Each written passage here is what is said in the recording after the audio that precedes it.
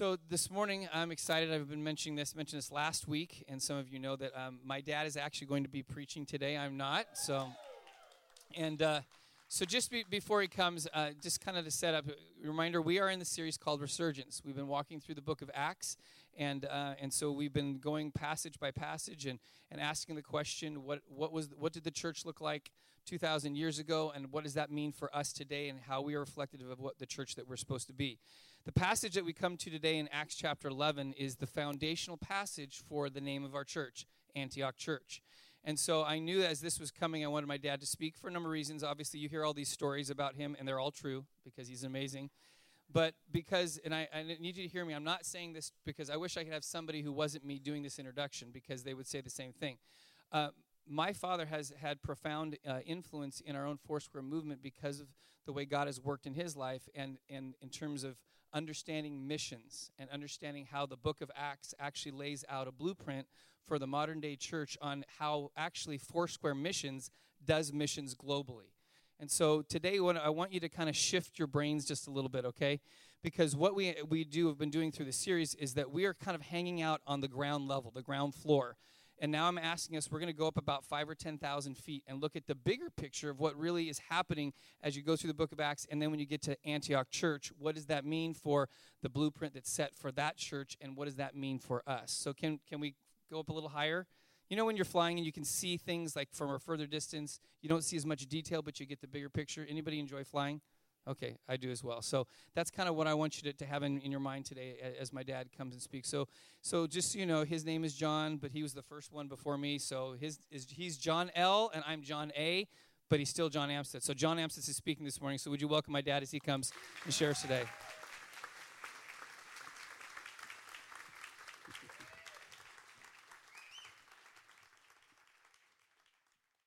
No, I don't know what stories he's talked about. But I've heard some. And some I remember and some I don't. Selective memory. It is great to be here. It really is. And ever since John talked to me several months ago about coming, I thought, Lord, you've got something you want to do here, and you're already doing it. And I just want to stoke the fire. And so we're in the book of Acts, and we're in chapter 11. So if you'll turn your Bible to the 19th verse, or whatever you have to turn it in, your app or your smartphone or your dumb. We only have a dumb phone. It doesn't do anything except what a normal telephone does, receive and send calls. But anyway, whatever it is, Acts chapter 11, verse 19. Now, I think I'm going to read the entire passage. Last week, you covered 66 verses in chapters 10 and 11 of the story of Cornelius, and I'm only going to cover 16. So, chapter 11, verse 19. Now, those who had been scattered by the persecution in connection with Stephen traveled as far as Phoenicia, which would be modern-day Lebanon, the island of Cyprus, and Antioch, which is now in Turkey, but it was then in Syria, telling the message only to Jews. Some of them, however, men from Cyprus and Cyrene, which is North Africa, went to Antioch and began to speak also to the Greeks, telling them the good news about the Lord Jesus. The Lord's hand was with them, and a great number of people believed and turned to the Lord. News of this reached the ears of the church at Jerusalem, and they sent Barnabas to Antioch. When he arrived and saw the evidence of the grace of God, he was glad and encouraged them all to remain true to the Lord with all their hearts. He was a good man, full of the Holy Spirit and faith, and a great number of people were brought to the Lord. Then Barnabas went to Tarsus to look for Saul. When he found him, he brought him to Antioch. So for a whole year, Barnabas and Saul met with the church and taught great numbers of people. The disciples were first called Christians at Antioch. During this time, some prophets came down from Jerusalem to Antioch. One of them, named Agabus, stood up and through the Spirit predicted a severe famine would spread over the entire Roman world. This happened during the reign of Emperor Claudius. The disciples, each according to his ability, decided to provide help for the brothers living in Judea. This they did, sending their gift to the elders by Barnabas and Saul. I want to make 5 observations about the church in Antioch. It was a witnessing church. It was a discipling church. It was a loving church. It was a giving church. And it was a sending church. Now, if I don't get to those 5 points, those are my 5 points, okay? Antioch was a major city. There were really 4 great cities in the Roman Empire. There was Constantinople, there was Alexandria in North Africa, Rome, of course, and then Antioch. Antioch was about 500,000 people, which is very large in that day. Under the Romans, they enjoyed a status of being a free city. And they were an autonomous city, self-governing. Had a mixed population of Jews, Greeks, Romans, Syrians, Latins, and even Orientals from Persia, India, and China. It was a very cosmopolitan, multinational city. It was also an important commercial center located on the Orontes River with a seaport, Seleucia, and some 15 miles west of it. And by the way, Antioch got its name from a fellow named Seleucus Nicator. He was one of 4 generals of Alexander the Great. And he named these Antiochs, and there were more than 15 Antiochs. We only meet 2 of them in the New Testament, Antioch and Pisidia, which is central Turkey, and this Antioch, which is in northern Syria. And he named them after his father. So that's where it came from, Antiochus, Antioch. And then he named the seaport, which was downriver, about 15 miles from Antioch, after himself, Seleucia. His name was Seleucus. So that's how they got the names. Anyway, the city was called Antioch the Beautiful, was noted for its architecture, paved streets, public and private baths. Listen to this: central heating, plumbing, and lighting. That's unusual. Now, not as you understand, gas and power today, but they had a way of lighting the city. And that's why it was a city that stayed up late at night. That's often when the partying took place and so forth. And the city was known for its luxurious living, had a reputation for moral laxity. The pleasure garden of Daphne and the temple of Apollo, which included ritual temple prostitutions, were located just 5 miles south of Antioch. It was a major center in the Roman Empire, and it was going to become a key center in the spread of the gospel. Now, last week you covered the story of Cornelius, the Roman centurion, who was what we call a God-fearer. He had converted to Judaism, and so he would be attending the synagogues. And so he was a fearer of the God of Abraham, Isaac, and Jacob. And he had a vision one day. He was taking the Jews normally pray 3 times a day, and he was at one of his prayer times, and he had a vision of an angel who said, you should call Simon Peter. He has a message for you, and I'll tell you where he lives. He was down in Joppa at the house of a tanner. And so that prepares him, and he sends his delegation down. And meanwhile, Peter, who's down in Joppa, needs to be prepared. And so the Lord gives Peter a vision, and he's up on the housetop, and he's at noon praying. The Jews are very consistent in the way they how can I use it, spiritual disciplines? They prayed. And so Peter was praying up on the rooftop, waiting for lunch, and the Lord gave him a free lunch. Pigs in a blanket. 3 times. Rise and eat. And Peter was shocked. I've never eaten anything that's not kosher. I don't eat that kind of stuff. Don't you call unclean what I've cleansed. And so he's getting him ready to meet the delegation of Cornelius' household. Now, Peter is amazed when his opening words, how's this for an introduction when you have a guest speaker? I'm not supposed to be here. You're not my kind of people. However, God told me that I was supposed to come, so why have I come? Tell me why I'm here. and he begins to preach the gospel. He doesn't even get through his message, and the Holy Spirit falls on the entire household. And he said, whoa, wouldn't that be wonderful to see your message interrupted by the Holy Spirit? It happened this morning. Anyway, so who am I to deny what God's doing? He gave him the same Spirit that he gave us when we believed. And so, obviously, they're included in God's family. And so, they were baptized, and they were welcomed into the family of God. So, he repeats the whole story in chapter 11 to the people at Jerusalem, the apostles. You know, this is amazing.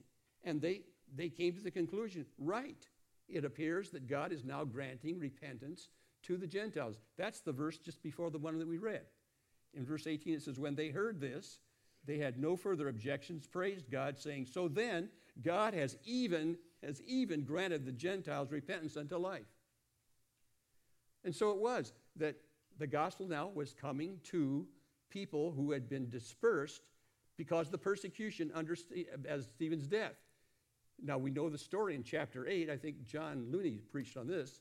In chapter 8, that Philip went down to Samaria. Samaria is not very far from Jerusalem, all of 25 miles to the north. But it took him about 7 or 8 years to get there. Wonder why it took him so long. And it took a persecution to get him out there. And then beyond that, there were people who were scattered, it says here, from Phoenicia. They were scattered to Phoenicia. They went to Phoenicia. They went to Cyprus and Antioch. But they were only speaking then to people that were of their own kind. Jews speaking to Jews. These were Messianic Jews. They had come to understand who Jesus is the Messiah. And so they're preaching to their own people. And then there were some that came from North Africa, it says Cyrene, as well as from the island of Cyprus, and they began to preach. Now, not just to the Jews, but to the Gentiles, to the non-Jews, to the non-kosher people, to those people. Amazing. Wonder why they did that. Well, the Holy Spirit had filled them too, and they too, therefore, had a heart a little bit bigger than just for love for their own people. They had the love of God in their heart. And so as they preached, why, it says here in verse 20, it says, verse 21, the Lord's hand was with them, and a great number of people believed in the Lord. Now, that great number doesn't say just Gentiles, but it probably was largely Gentiles, because Jews had barely been believing. By the way, the Jewish community was very large in Antioch. It was probably 25,000 people at least. And so there are probably many synagogues. It doesn't say this, but my guess is the initial preaching was in the synagogues to the Jews. That was very typical. By the way, Paul constantly did that. He'd go to his own people. And he did this not only because this is, kind of the way we birds of a feather flock together. We like to be their own kind of people. But also, he went there because he believed God told him to do that. Because he said, I preached the gospel to the Jews first, and then to the Greeks. Now, not to the Jews only. Now, here we see it's also to the non-Jews as well. And so it is. They're preaching, and a great number come to the Lord. And so this word gets back to Jerusalem, and they have to send somebody down to see what's going on, just like they did when they heard the Samaritans, of all people, were coming to faith in Christ in Samaria. They sent Peter and John down.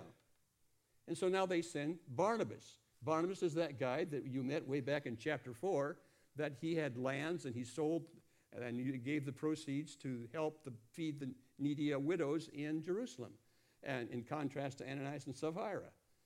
And that was a dramatic story, wasn't it? And so this is the man. And he's the fellow also that introduced Saul, to the disciples or to the apostles in Jerusalem. Because they didn't believe that really he was converted. This is the persecutor. We know who he is. And you're telling us that he's now preaching the gospel? And the apostles initially didn't believe it. But it was Barnabas. It was Barnabas that basically introduced him to the apostles. And they understood then that truly this man had come to faith in Christ. This is the Barnabas that comes. Now it says here in verse 23, when he arrived, he saw the evidence of the grace of God. You bet it's the grace of God.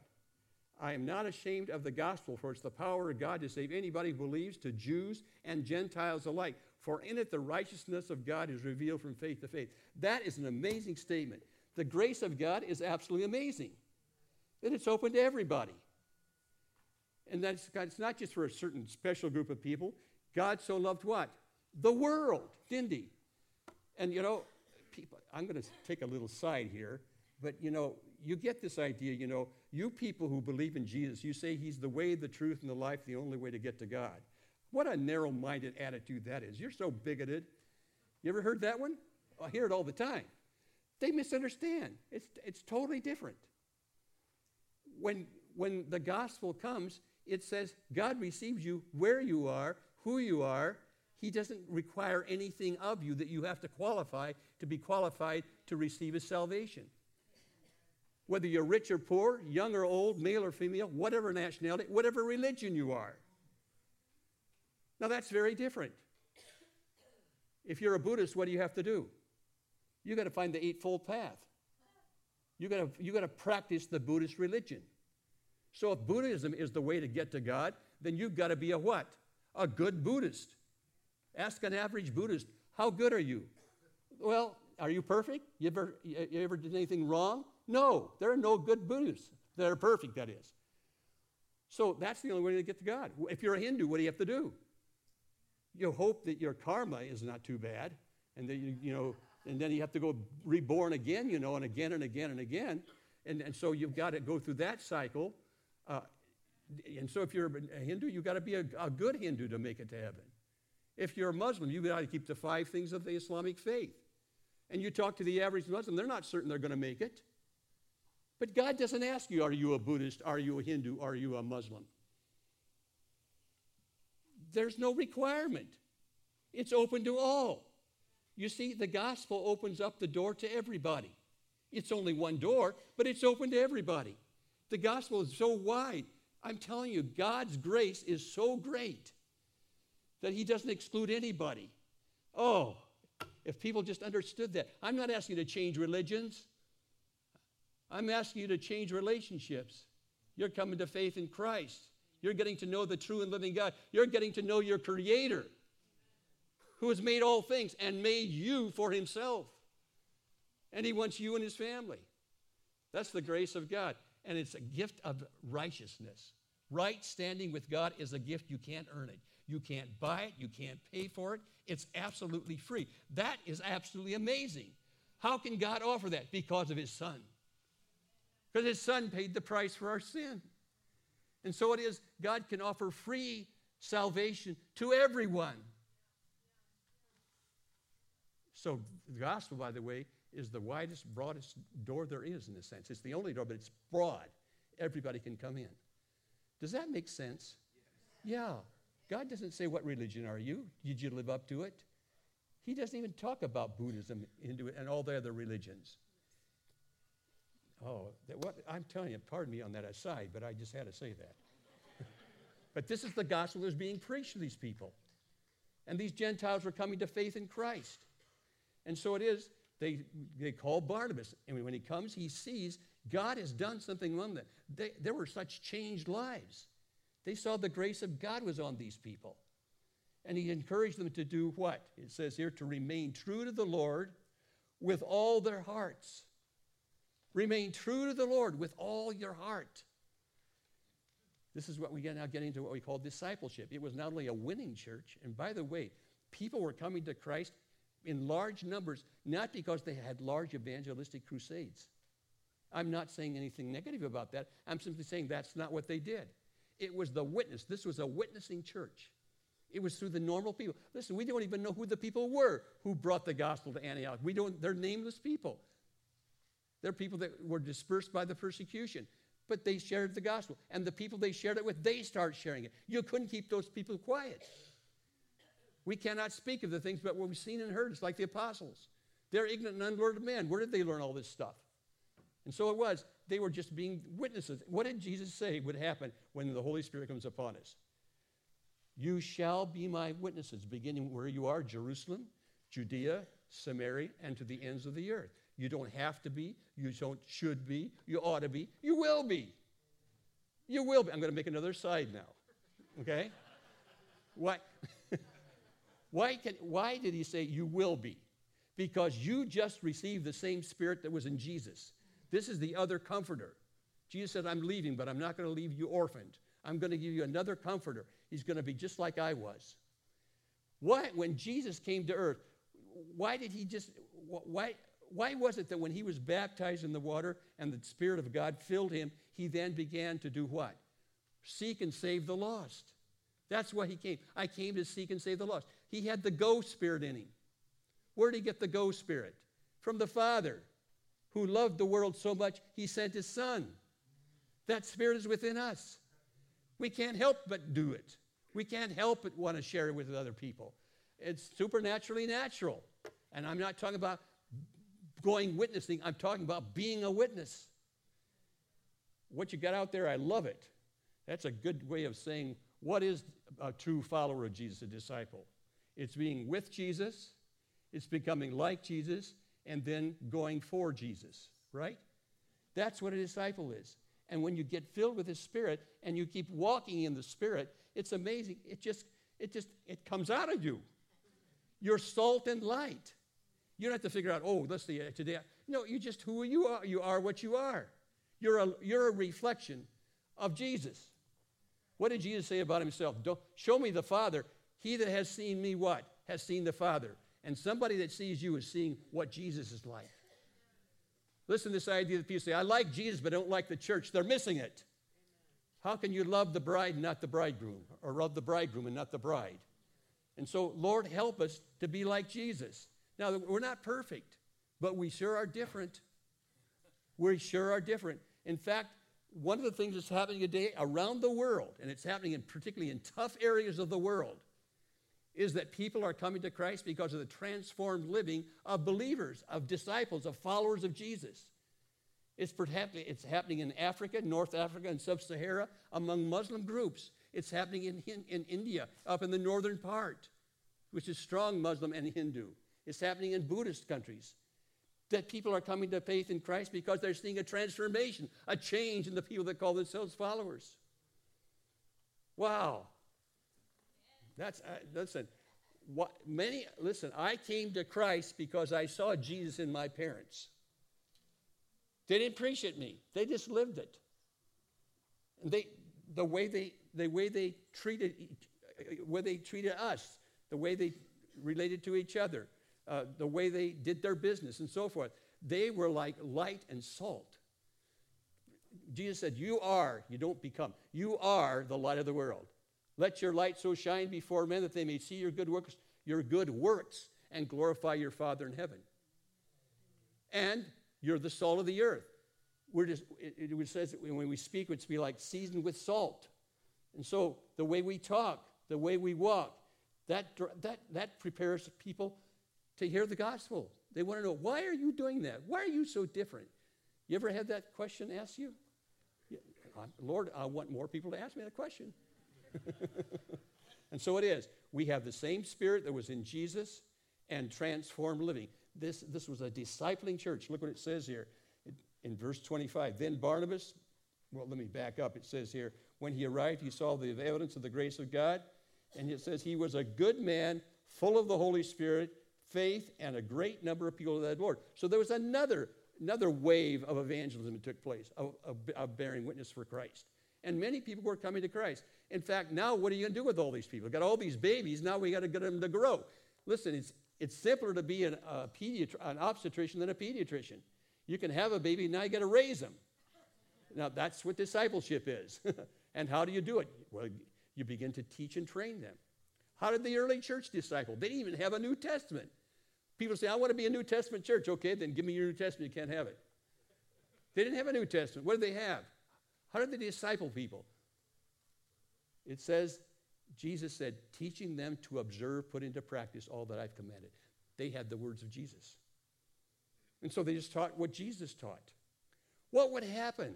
What is happening with people who are exposed and introduced to who Jesus is and how he's taught us to live? Wow. What if people live the golden rule? Wouldn't that be something? What if they prayed for their enemies? Wouldn't that be even amazing?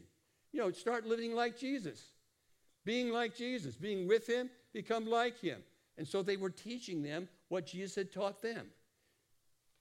Look what it says here. It says, then the disciples were first called Christians in Antioch. It was not only a witnessing church, it was a discipling church, but it now also is a loving church, a church that's unity. There's one, when I say unity, I mean they were one. They were multicultural, but there was a unity, there was a loving unity among these people. And they were called Christians. You say, where do you get that? The word Christian is made up of two different languages. It's made up of Greek and Latin. Christos is the word for Christ, the Messiah, and the I-A-N on the end is a Latin ending. So two languages were used to describe these multicultural people, Jew and Gentile alike. And they were one. And by the way, the unity of the church is something that is constantly on the heart of Paul when he's talking to the churches, that they would be one in Christ. I know there are Gentiles. I know there are Jews. I know there's male and females. You can't deny that, but that's transcended in the larger reality that we are one in Christ. And Jesus prayed this last prayer. Man, when you think of what Jesus, knowing he's going to die, what would be on his heart when he's talking to his Father? He prays for what? The unity of his followers. That they would be one as we are one. Why? That the world would believe. Man, I was stabbed in my heart when I was in India one day. And this guy in India, he wasn't a believer, and he knew I was a Christian. And, he said to me, when you Christians start loving each other, man, we'll listen to you. What did Jesus say? By this, all men will know you're my disciples of what? You go to church. You tithe. No. You love one another. Now, you guys, how many of you got kids? How many of you got more than one? What's one of the challenges you face? Love one another. Do you think they're ever going to? We have 4 kids. He's the last one. After that, we said, that's enough. No, I'm sorry, John. But will they ever love each other? So by this shall men know that you are my disciples if you love each other. You do what's best for the other person. You meet their needs. You care for them. You have compassion. And so this was a church that was a united church. And I'm telling you, that's one of the reasons the church is effective is when we're not just bearing witness, but we're doing it as a group of people that are one in Christ. Boy, wouldn't that be a testimony today in our country with all that we've got going on with immigration and so forth? I tell you, and I said this in the first service, and I could probably get myself in trouble in the second service too, but I don't care how they get here, I believe God's sending them, whether it's legal or illegally, according to American laws. I believe God is sending the nations to us to reach them. And so we must love these people. And so the Lord is calling us to do that. In my own country, in my own town, I live in Fresno, California, which is the unknown city between San Francisco and Los Angeles in the Central Valley. And on my street alone, there are 7 different nationalities. They come from the West Bank and Palestine. They come from China. They come from Korea. They come from Mexico. They come from Japan. They come from Laos. And then there's one other one I forgot. Now, we're to love those people. And it's more powerful when they find out that these Christians who are of these different backgrounds and various ethnic groups, that they're one. They love each other. They are people of compassion. It's a powerful witness. And Lord, unite your church that our witness might be more effective. Anyway, I was preaching there. Now, somebody said finally, okay. A witnessing church, a church that is a discipling church, teaching church, and then a church that is unified. It's a loving church, and then it was a giving church. Look what it says in verse 27. During this time, some prophets came down from Jerusalem to Antioch. One of them, Agabus, through the Spirit predicted there would be a famine. Sounds much like what happened with Joseph, where the Pharaoh had these dreams of plenty and want. And so there was a famine coming. And there's going to be 7 years of plenty and then 7 years of a famine. And so what did they do? Well, these people did the same thing. Let's collect some kind of resources to make possible to help those who are going to be in need. And so it was that they did this. It says here that the disciples, each according to his ability. Look, it was no heavy-handed thing, each according to his ability. Some had ability to give more, some less. But each disciple, according to his ability, they decided to provide help for their brothers living in Judea. This is a giving church. It's a compassionate church. I tell you, God's people are giving people. By the way, it's another thing you want to do. You work with your kids, right? You want them to love one another, as well as what? To be givers, not just takers. And I can remember one of the early Christmases, when our girls, John had 3 older sisters. And it was wonderful to watch them happen when they just didn't get excited about getting gifts, but they had some allowance money, and they went and bought gifts for their brother or sisters, and they couldn't, they get excited when they get their own gifts. Then they got much more excited when they said, open mine, open mine, open mine. Do you like it? Do you like it? And they're learning to be givers. People will give because they have received so much. All that we received, what did Jesus say? It's more blessed to give than to get. Look what we've received. We've received salvation, full, free. Oh, God, thank you. We can't but help give ourselves and give it to others. And so this is a very giving church. And this is a giving church. A bus? That cost a bit of money, didn't it? You raised, what, $20,000 in 3 weeks? Or something like that? It was amazing. And that's not the only time you've given. You've received gifts from other churches, but you've also given too. And this is amazing. This is what this church did. And by the way, Paul on his missionary journeys, he'll do it again.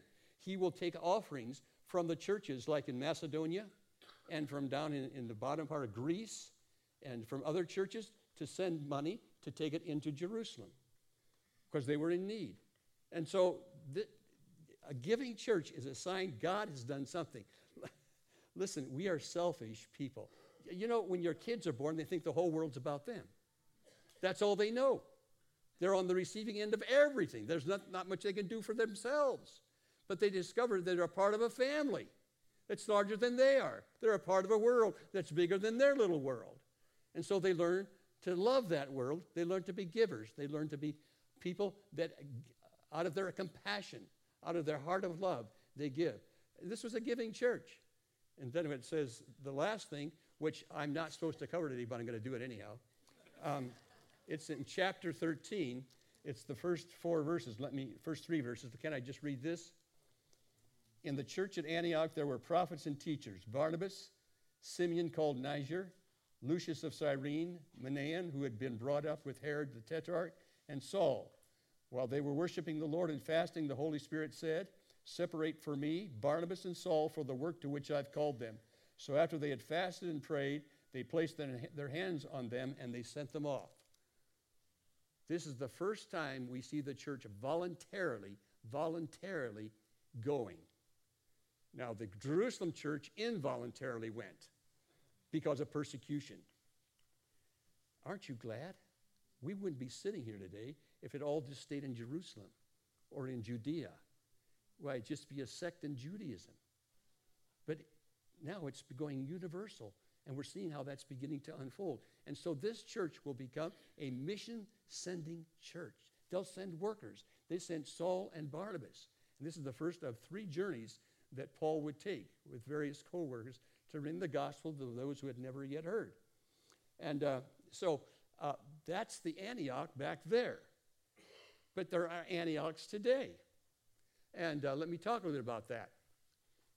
Let me talk about the book of Acts. Find the one that talks about, I'm talking to Harold. The one that talks about descriptive and prescriptive. There we go. The book of Acts described what happened in the early days of the church. So people say, well, that's not prescriptive. You can't prescribe that for today. We can't reinvent what went on back then. And in a sense, that's true. Like, it's interesting, the comment that J.B. Phillips made when he was translating the New Testament. That was one of the earliest modern translations in the English language of the Bible. And he was doing the New Testament. This was back in the 40s and 50s. And when he was translating Acts, this is what he said. He said, when translating the book of Acts, it felt like rewiring an old house with electricity on. Now, we can't reinvent and kind of reestablish the old house, but what about the electricity? What about the power? What about a resurgence of power? That's, I think, what the Lord is saying to us. And that is something that is for today. And there are certain patterns that follow where that power flows. Interesting experience when we were on the mission field in Jamaica. Jamaica is just south of Cuba, and it's a tropical island, and a bad year would be less than 40 inches of rain. 40 inches of rain. We're in the middle of a downpour, of a tropical downpour, and we can't get any water out of our shower head. I'm standing in the shower, trying to take a shower, and it's drip, drip, drip, drip, drip, drip, drip. And I say, there's something wrong with this. There's so much water outside and nothing on the inside. What's the problem here? Well, there was a leak in the reservoir, and all the water was running out to the sea. Well, see, it's one thing to have a downpour, but how do you then take care? How do you get a flow going? By the way, we got the same problem in Central Valley. We've got sufficient rain in California. It's just that it mostly is in the northern end. So we have these huge aqueducts that bring the water down to us here in the south. And so it is that there are aqueducts that the Lord kind of built into the early church that caused the flow to continue. And there are 4 things that we find in Acts that continue the flow. 4 things are infinitely reproducible. You get 1, you're going to get 2, you're going to get 3, you're going to get 4, you're going to get first generation, second generation, third, and it keeps going. Disciples is the first one. That's stage 1. We initiate by preaching the gospel in the power of the Holy Spirit, and people become disciples. What's a disciple? Listen, we get a lot of decisions, but not very many disciples. But that's changing. People are becoming followers of Jesus. They're being with him. They're becoming like him. They're going for him. And so it is, making disciples. Because a disciple reproduces. When Jesus called the 12, what did he say? Come follow me, and what will I do for you? I'll make you what? Fishers of men. What do fishers of men do? They fish for people. And Jesus was a great example of fishing. And here are these commercial fishermen, at least 4 of them were, of the 12. And he said, come learn of me. Here's a carpenter teaching the fishermen how to fish. And he knew where the fish were. They fished all night and caught nothing. Put your nets on the other side. Twice that happened. They caught so many fish they could hardly contain it. And so Jesus, he's an example. Listen, I love the way that Jesus fished. He fished with nets, not hooks. He wasn't a sport fisherman. He was a commercial fisherman. Why do commercial fishermen use nets? Because they come in schools. You know, fish, you get one, you can get a whole bunch. Well, listen, if you're even fishing by hooks, you know, if you're smart, you look on the lake, where are all the fishermen? That's where you go, because the fish are biting, and there's more than one down there. And so Jesus taught us to fish with nets, and that's what discipleship is, fishing with nets, because follow me. If you're going to be my disciple, I'm going to make you a fisher of men. You're going to reproduce your own kind. You're going to make disciples because you are one. How do you know when you have a disciple? When you begin to produce disciples. Now, as you're producing disciples, something else is happening. You're also making leaders. When the disciples were following Jesus, they were learning what leadership was about. Now, they had the wrong kind in mind. You know, can I sit on the right hand or the left hand? No. You guys, it's not a power play. It's not position. It's servanthood. And so Jesus would wash feet. Wow, a foot washing leader. How's that? Well, anyway, that doesn't make much sense to us in our culture because we don't have sand and sandals. But listen, it made a lot of sense back then. But how do we serve other people? A servant leader. And so you begin to multiply leaders. In the early church, when they had to go from 12 apostles to 7 more, what did they get these guys to do? They had to help serve. They had to help serve the people that were in need. That's leadership. That's leadership, like Jesus.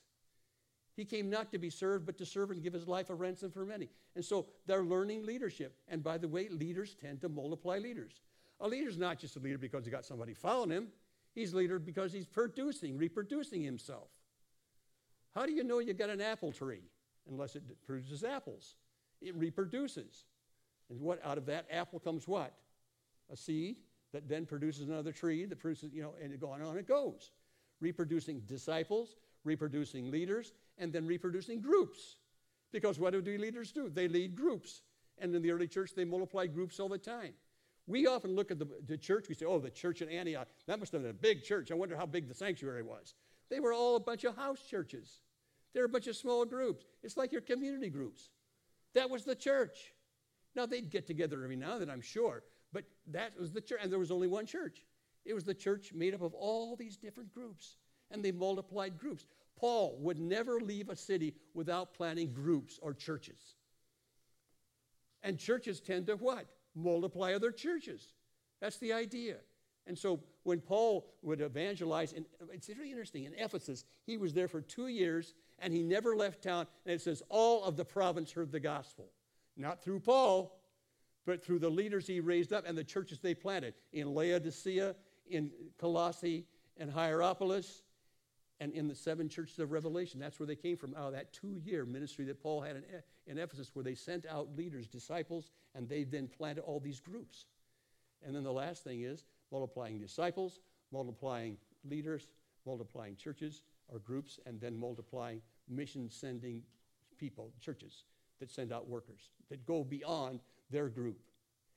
That's what multiplies. These are the channels, these are the aqueducts from the downpour of the Holy Spirit on the day of Pentecost. And it continued to flow. And look, we did a study of the churches around the world. In Foursquare right now is in 146 countries. We did a study of why do some churches grow and others don't? Why do some seem to be healthier than others? And we discovered that it's basically the pattern of the book of Acts that they're following. That they're not just having evangelistic crusades, they're making disciples. Yeah, because disciples reproduce. And by the way, you know what the first sign of a disciple is? Jesus said it. It says, you do this, you teach them after this has happened. It says, proclaim the good news of the gospel, and then baptize them in the name of the Father, Son, and the Holy Spirit. One of the first signs of a follower of Jesus, and they're obedient, is they are baptized. There was no such thing in the early church as an unbaptized follower of Jesus. They all got baptized. On the day of Pentecost, how much did they know? 3,000 of them were convicted in their heart. And they received the Lord Jesus Christ as Savior and Lord. And then they were baptized. How did they do it? How do you baptize 3,000 people in one day? I have no idea. Let me divide it up and see. There were 12 apostles. They just have to, each of them baptized no, I don't know how they did it. But they did it. And by the way, when they did it, listen, go to Acts 2:38 and 39. What shall we do? They said. You've laid us a heavy trip on us. You said we just killed our Messiah. What should we do? Well, repent. Turn around. Change your mind. Repent. Put your faith in Christ and be baptized. And then what will happen if you do those two things? You will receive the same gift that we did. You'll receive the gift of the Father. And so on that day of Pentecost, not just 120 in the upper room got filled with the Spirit, 3,000 got filled with the Spirit, apparently. They received the same gift. Listen, when people get baptized, that's when they should get filled with the Holy Spirit. Because they're getting rid of all the other spirits. We don't just want a clean house with nobody in it. And so what did Jesus say what happens if you cast something out of somebody and nothing comes back in? 7 worse ones come in. No, get filled with the Spirit. By the way, I learned this. I was working with a bunch of druggies when I was working with Teen Challenge. And I tell you, that was during the Jesus movement. And I recall seeing thousands of these kids baptized in the Pacific Ocean.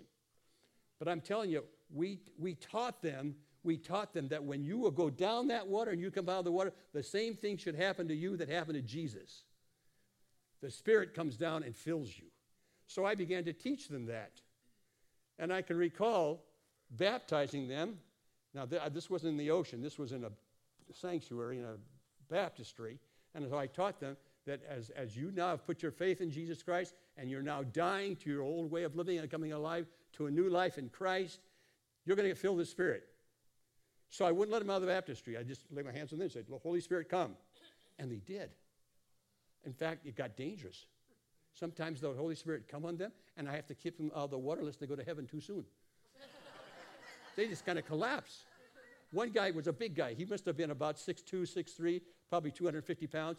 He came up out of the water. He was so happy, he grabbed it and put a bear hug on me and flipped me around the baptistry. I'm telling you, that's when people need to get filled with the Spirit, when they get baptized, when they're coming into faith in Christ. And that's how people need to become disciples. That's the first step of discipleship.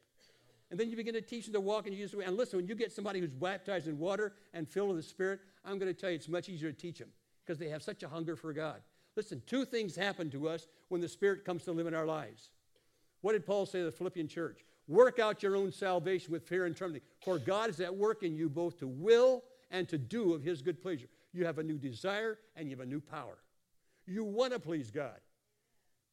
And secondly, you can do it. You got the power. That's there. Then you begin to teach them the ways of Jesus. And so it is that first stage is that's so fundamental, is make disciples. Then raise up leaders, develop leaders, nurture the church, help people understand how they fit in the body of Christ. There are no appendices in the body of Christ. We need everyone. We all have a part. We all have gifts of the Spirit. We have something to contribute. Teaching them that, then God raises up certain leaders. And so the leaders begin to multiply. That's phase 2. Then stage 3 is we begin to plant groups and community groups, whatever you want to call them, churches. And then fourthly, you begin to send workers, which you guys are doing. You're doing all 4 of those things. Do it more. When we had prayer time at the beginning of the first service. Did you do it at the beginning of the second service? No, this is the first service. Okay, you come early, you're hearing music, and you're just praying and saying, Lord, I'm here to hear from you. And then they all gathered up in the front, and they said, well, what did you hear? Well, I'm going to tell you what I heard. I didn't tell them, but I'm going to tell you. The Lord said, I am pleased with this church. I'm pleased with you, but I'm not satisfied. God, isn't that wonderful? He's pleased, but there's more. There's more. And so it is. I believe the church in Antioch back then and today, and this church is a church that God is going to make not only just a church that is, how can I say, healthy, but it's also going to be a reproductive church. It's going to be reproducing. It's going to be reproducing. And it's not so much that we're going to get so big. I think it's just a matter of multiplication. You're going to multiply. My mom is 4'11", but she had 4 kids. And I think between of us, we must have weighed about, I don't know how tall we were. We were all much bigger than my mom eventually. But she multiplied. See? By the way, you know that when you came to Jesus, it's because he called you. You didn't call him first. He's been seeking you before you ever sought him. Is that true? Yep, that's true. And so it is. He's called you because he's chosen you. It says we were chosen in him before the foundation of the world. He's chosen us. He's called us. You know why? He'll tell you why. You did not choose me, but I chose you. And I chose you that you might go and bear fruit, and your fruit will remain. How can you be fruitful and have remaining fruit unless it multiplies? Yeah. And so it is. We are called to be fruitful and multiply. I think, isn't that what God said to Adam and Eve? Be fruitful and multiply. And then after the flood, it said that to Noah and his family, be fruitful and multiply. He says that to his people today. And he said that to his disciples. Go, be fruitful, and multiply. That's what I believe God is doing in this church. And he's pleased with you. But he's saying there's more. There's more that's coming. So be encouraged. Be encouraged. God is at work among you. Praise God. Let's pray.